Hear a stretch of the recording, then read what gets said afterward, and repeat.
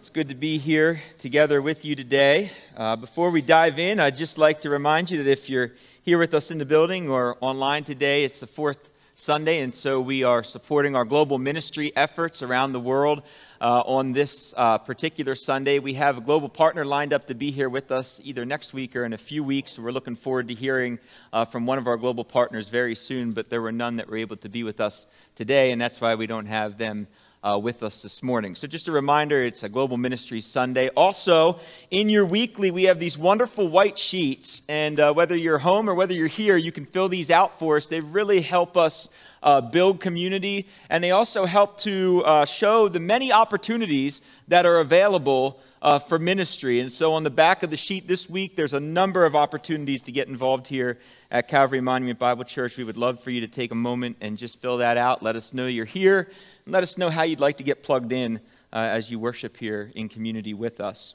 We are continuing to memorize Scripture together as a community each month. Each month we have a new memory verse that we commit to storing in our hearts. And so for this month, it's Psalm 16, verse 8. Let's say it together this morning. I have set the Lord always before me. Because he is at my right hand, I shall not be shaken. Psalm 16, 8. Very good. Such good, relevant, truthful, needed words for today in the world that we live in. Well, I want to welcome back our students and our student ministry leaders. And I just want to praise the Lord for the work that he did through that group this past week. It sounded like a wonderful week of ministry. And so I applaud our leaders and our students.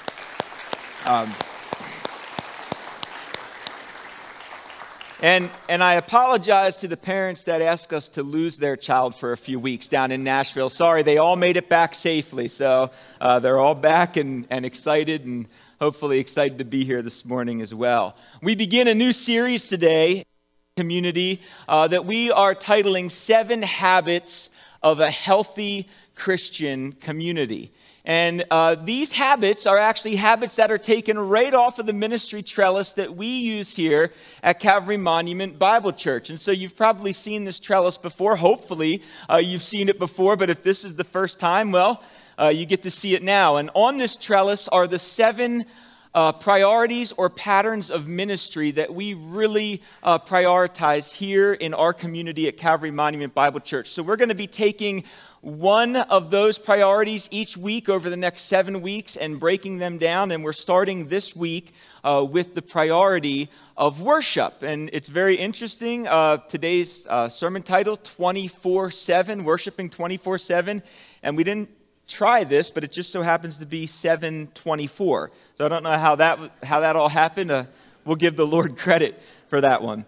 But as we go through this series together, there's a few considerations that I'd like us to keep in mind. First, these habits, they are a guide and our focus for our ministries at CMBC. It's not an exhaustive list, but it's an important list. It's a list of patterns and postures that Jesus embraced while he was here on earth.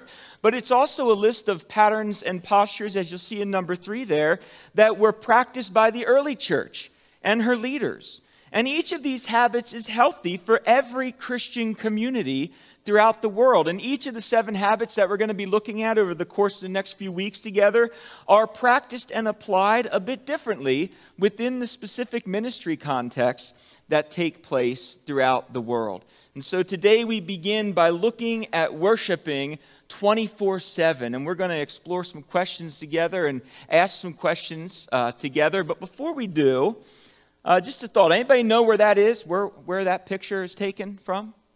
Anybody know? It's Wells Fargo Center, the Spectrum. Some of you, remember years back. Of course, in the Lenhart home, we have a lot of Philadelphia fans. And so a few years back, I took the kids down to a Sixers game. Now, I want you to think, some of you in here that enjoy sports, enjoy maybe different competitions, maybe you're NASCAR fans, whatever it might be. We all have our folks that we cheer for, our teams that we cheer for. Imagine if we were only a fan in the arena. In other words, I wasn't a fan I'm not a Sixers fan. You wouldn't know I'm a Sixers fan anywhere outside the arena. The only place you would ever know that I was a Sixers fan was in the arena, because I cheer for them in the arena. I root them on in the arena. I wear their a shirt with their logo on it in the arena. But outside, I never talk about them, never think about them. I don't really wear the shirt or anything. Or, there's a picture of the crew right there. Imagine, I had the opportunity yesterday to have breakfast with my daughter. Imagine if my daughter and I, while we were out for breakfast, imagine yesterday if I would have said, Bailey, I love being your dad. But I'm bringing you out to breakfast this morning to tell you that from here on out, I am only going to be your dad in the house. That's it. Nowhere else. Anytime we go outside the house, I'm just a strange man that you're hanging out with. Well, that actually might be true anyway, on either case. But no, you'd say, well, that's ridiculous. Or what if I said, Bailey, as well and as long as everything is going great, I'm happy to be your dad. But as soon as there's any trouble, as soon as there's any trial, as soon as there's anything going on that I don't like or don't feel good about, as soon as things start to look like this, I'm not going to be your dad. Right? No, we don't quite do that either. And imagine, and by the way, it feels a lot more like that than it does like that, just so you know. That's the picture that you probably think is what the Lenhart home looks like. This is the picture, it's actually accurate, of what the Lenhart home looks like most of the time, just so you know. But if we wouldn't do that as fans of a sports team, if we wouldn't do that with our families in our own homes, then we also don't want to have that posture in our faith communities and in our buildings, where we only see ourselves as worshipers when we're in a building. Our worship moves beyond, far beyond, the walls of a church building.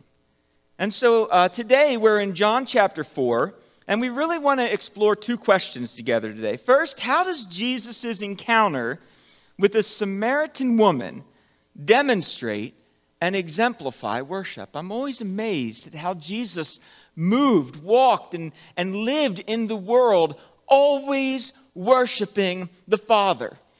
And the thought occurred to me this week in my study that Jesus was the only perfect worshiper of God. The only one.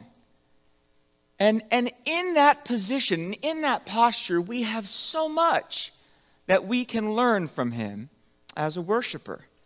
And then second, how might we be challenged, looking at Jesus' example and looking at a text from the early church, how might we be challenged to practice worship as a 24/7, every moment habit, rather than an occasional and only in a church building experience? And so those are the questions we want to unpack together as a faith community this morning. We're going to be looking at John chapter 4. If you have your Bibles with you, you want to turn there. And before we dive in, let's take a moment to pray. Father, we thank you for your word this morning. It's powerful. Your Spirit uses it and is using it even now as we begin our time together. And so, Lord, I just pray that you would strengthen our hearts and our minds, prepare us, focus us, help us to be ready for what you intend to teach us today. Lord, I was reminded this week, throughout the week, in many different places and in many different ways, that living with the posture of a 24/7 worshiper is much harder to do than it is to say. Lord, there are so many places in my own life where I fall short of being able to do this consistently. I need your help. We all need your help, Father, that we can live in our communities, that we can live and move and have our being in the places that you've placed us in a way that is always bringing you glory and honoring your Son, honoring your name.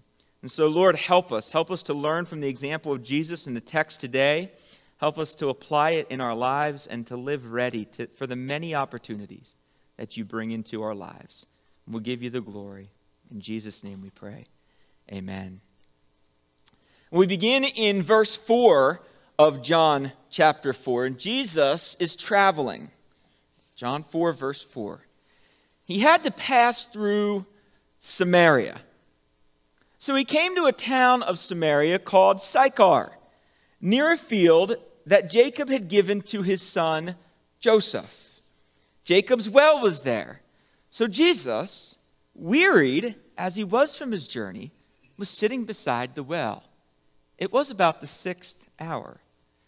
A woman from Samaria came to draw water. Jesus said to her, "Give me a drink."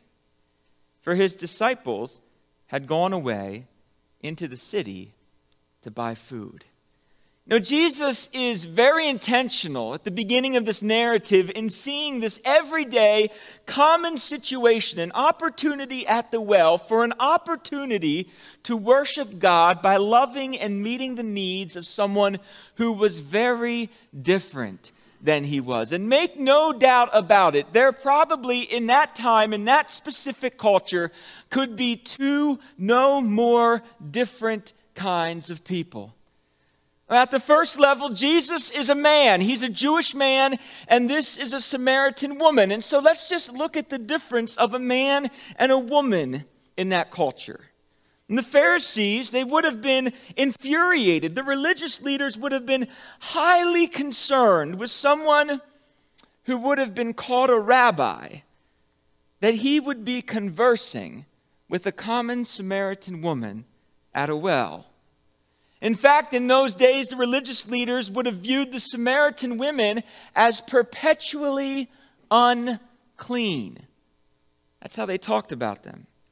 And it is because of these realities that most Jewish rabbis would rather have gone thirsty than to take water from a Samaritan woman at a well. And we can see the evidence of this divide perhaps in verse 9, in this very curt response, maybe even subtly sarcastic response that Jesus gives, that the woman gives to Jesus. So look at verse 9. The Samaritan woman said to him, "How can you, a Jew, ask me, a Samaritan woman, for water to drink?" For Jews used nothing in common with Samaritans. And here in her response, there's this other difference that's highlighted between her and Jesus, and namely that she is a Samaritan and he is a Jew. So it's not just two people of a different gender. It's not just two people with different backgrounds religiously. It's two people with different cultural and ethnic backgrounds as well. Who were the Samaritans? The Samaritans were descended of two groups. First, there was a remnant of Israelites who were not taken away into captivity by the Assyrians, but rather allowed to remain in Israel after the fall of the northern kingdom in 722 BC. And second, a group of conquered Babylonian and Median foreigners who were brought in by the Assyrians to help repopulate the northern kingdom with people who would be loyal to Assyrian rule. And so you have in the Samaritans a group of people that were not entirely Jewish. They were considered mixed. Samaritans, they refused to worship in Jerusalem. They wouldn't worship there. Not only that, but they wouldn't look at the temple or the synagogue as the proper place or location for worship. Rather, they looked at a place called Mount Gerizim as the only right and true location for worship. And to make matters worse, listen to what happened. This is right before Jesus came. Samaritans allied with the Syrians in the 2nd century to fight against the Jews. And so then, in 128 BC, 128 years before Jesus came, the Jews retaliated against the Samaritans by burning down the Samaritan temple on Mount Gerizim. This is very literally an us versus them situation. Two groups of people that do not get along. They're very, very different, and they do not like one another very much at all. The battle lines have been drawn, the separation and the difference was clear. The hatred and the dislike ran so deep among the Jewish religious leaders that they would actually pray that no Samaritan would be raised in the resurrection. That's what the Pharisees would pray, that no Samaritan would be raised in the resurrection. And the Pharisees, not only that, they would have been infuriated that a rabbi would allow his disciples to buy food from Samaritans, as Jesus' disciples were doing in this scene. And if you remember, in the life of Jesus, one of the insults that was used against Jesus, perhaps because the Pharisees were made aware of this very moment, of this very interaction, was that Jesus was a Samaritan. If you remember in John chapter 8, they accused Jesus of being a Samaritan. Friends, for a Christian community to have a posture of 24/7 worship, we will often have to find ourselves looking past the issues that divide. Those issues that are common in our culture, in our world today, that are very divisive, that divide people. We're often going to have to find ourselves looking past those issues into the hearts of the people who are truly lifted or broken by the issues. And you know what occurred to me is these moments, they don't always take place in the spectacular. Rather, look at this interaction. This is a common, regular, day-to-day interaction of two people at a well. Often, these opportunities are found in the common and mundane events that make up our everyday lives. But another observation that we might make about this account is that Jesus' thirst and his fatigue are not hindrances to this moment of worship. Rather, his weakness becomes the very opportunity that God will use to transform not only the life of this woman, but you remember, all the way to the end of the narrative, many in her community come to know the Lord as well. If you look back in verse 5, 6, and 7, the text tells us Jesus is wearied. He's thirsty. It's the middle of the day. It's hot. And friends, sometimes when things are difficult and we are tired, weak, thirsty, uncomfortable, it's hard for us to worship. Anyone find it easy to worship when you're tired, hungry, anxious, scared?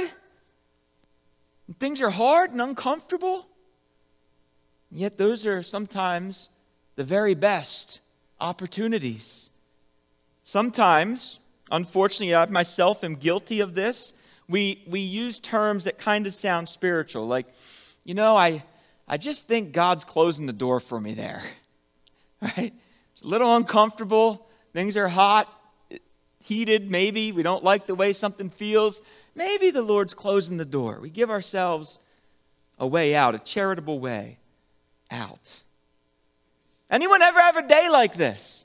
A hard, rough day, and at the end of the day, you sit down and you think, oh man, I blew it. I was not very worshipful today. In that moment, in the next moment, or any other moment.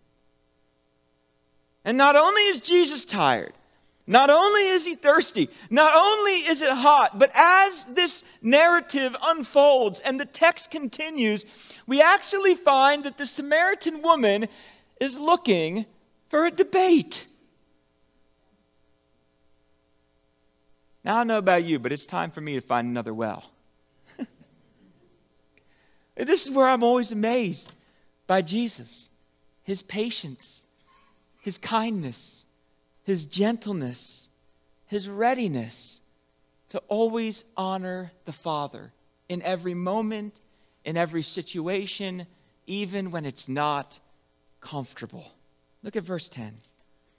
Jesus answers her, if you had known the gift of God and who it is who said to you, give me some water to drink, you would have asked him and he would have given you living water. Sir, the woman said to him, you have no bucket and the well is deep. Where then do you get this living water? Surely you're not greater than our ancestor Jacob, are you? For he gave us this well and drank from it himself, along with all of his sons and his livestock. Now Jesus knows. This is the beauty of this is when you read this in the context of the Gospel of John. How beautiful, right? The end of John chapter 2, Jesus knows what's in man perfectly. Do you remember that? And then John chapter 3 opens up and he's talking to Nicodemus, who's a Jewish religious leader. And now he's showing us in John 4 as he talks to a Samaritan woman, he truly does know what's in all people. He knows. He knows what's lurking behind this defensive response from the Samaritan woman. He knows that there's pain, that there's dissatisfaction with her own life. And as we're soon going to see revealed in the text, she is living under rather inauspicious circumstances. As you move into verses 13 to 18 of the narrative, we find that Jesus is going to place abundant hope in the middle of both common and specific needs. I love what he does here. He begins in verse 13with the common need. What does he say? He says, if anyone comes and draws water from this particular well, they will thirst again and need to return to draw again. But then in verse 14, he offers abundant hope.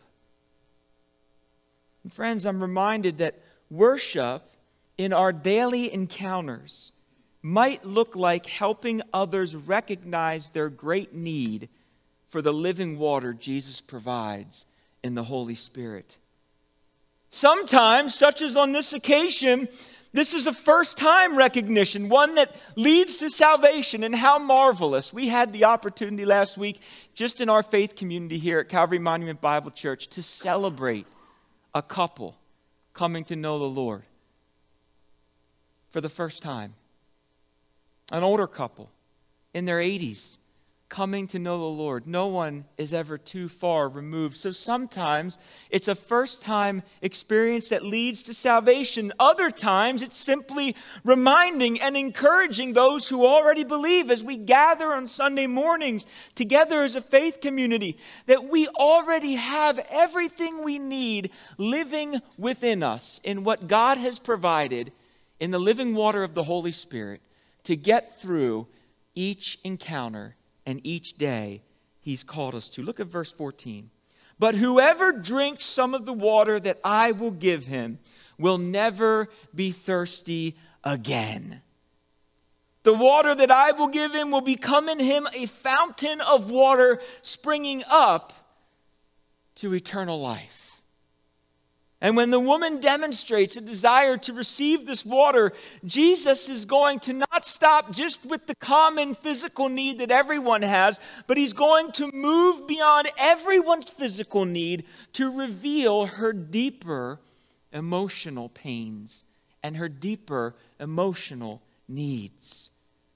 Friends, if Jesus is Lord of our entire lives, then that means He's more than sufficient to meet our spiritual, our physical, our intellectual, our relational, and our emotional needs. He is Lord of all, and He deserves to be worshiped as Lord of all over every area of our lives.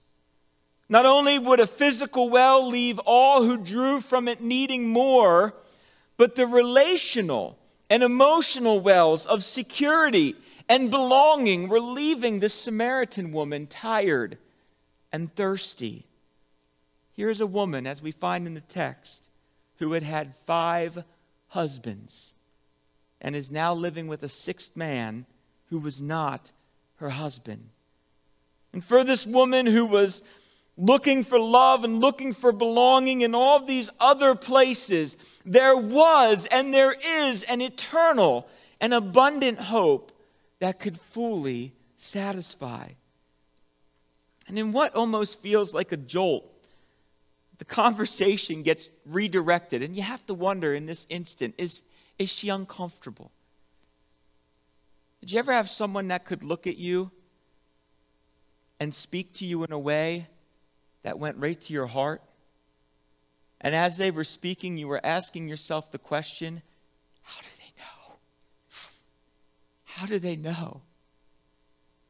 They might not even know. The night I came to salvation, the man that was on stage speaking, that was presenting the Word of God that evening, there was probably 600 people present in the room. But for whatever reason, I can't explain why, friends, that night he was only speaking to me. Everything he said, every word, directly hitting my heart, convicting my mind. This is the power of Jesus in this encounter with this woman. And I have to believe that she's a bit uncomfortable. She's a bit unsettled. So she's moving to a common debate.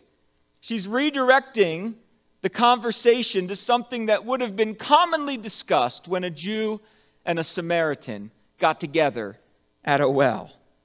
Recognizing she's in the presence of a very gifted Jewish man, one she even refers to in verse 19 as a prophet, she's now looking for an answer to an age-old debate raging between the Jews and the Samaritans. Where is the proper location for worship? Where? And in this next part of his interaction with the Samaritan woman, Jesus is going to answer. He's going to answer the who, the what, the where, the why, the when, and the hows of worship. Samaritan woman is quick to draw an us versus them line in the sand regarding the proper location of worship. But Jesus is looking to define and describe the characteristics of all God-honoring worship. Look at verse 20. Our fathers worshipped on this mountain. This is the woman speaking, the Samaritan woman. She's talking about Mount Gerizim, where it was believed by the Samaritans that Abraham had offered up Isaac. It was also believed that Mount Gerizim was where Abraham had met Melchizedek, and some of the most significant events in their history had occurred. So she continues. And you people, how she says that, speaking of the Jews, you people say that the place where we must worship is in Jerusalem. Essentially, she's saying, who's right, Jesus? Who's right? Us or you? Us or them? Jesus' response in verse 21, Jesus said to her, believe me, woman. Now, sometimes when we read that in the text, we think it's a little bit disrespectful because I don't know about you, but if I were to go home today and say, hey, woman, that wouldn't end well for me. I can promise you that right now. Would not end well at all. I do not recommend it for anybody in this room, any male. No, but back then, woman, it was a term like we would say ma'am or madam or Mrs. It's the way Jesus is responding to her here. It's not a term of disrespect. It's more of a term of respect in that culture. And he says, a time is coming when you will worship the Father, neither on this mountain nor in Jerusalem.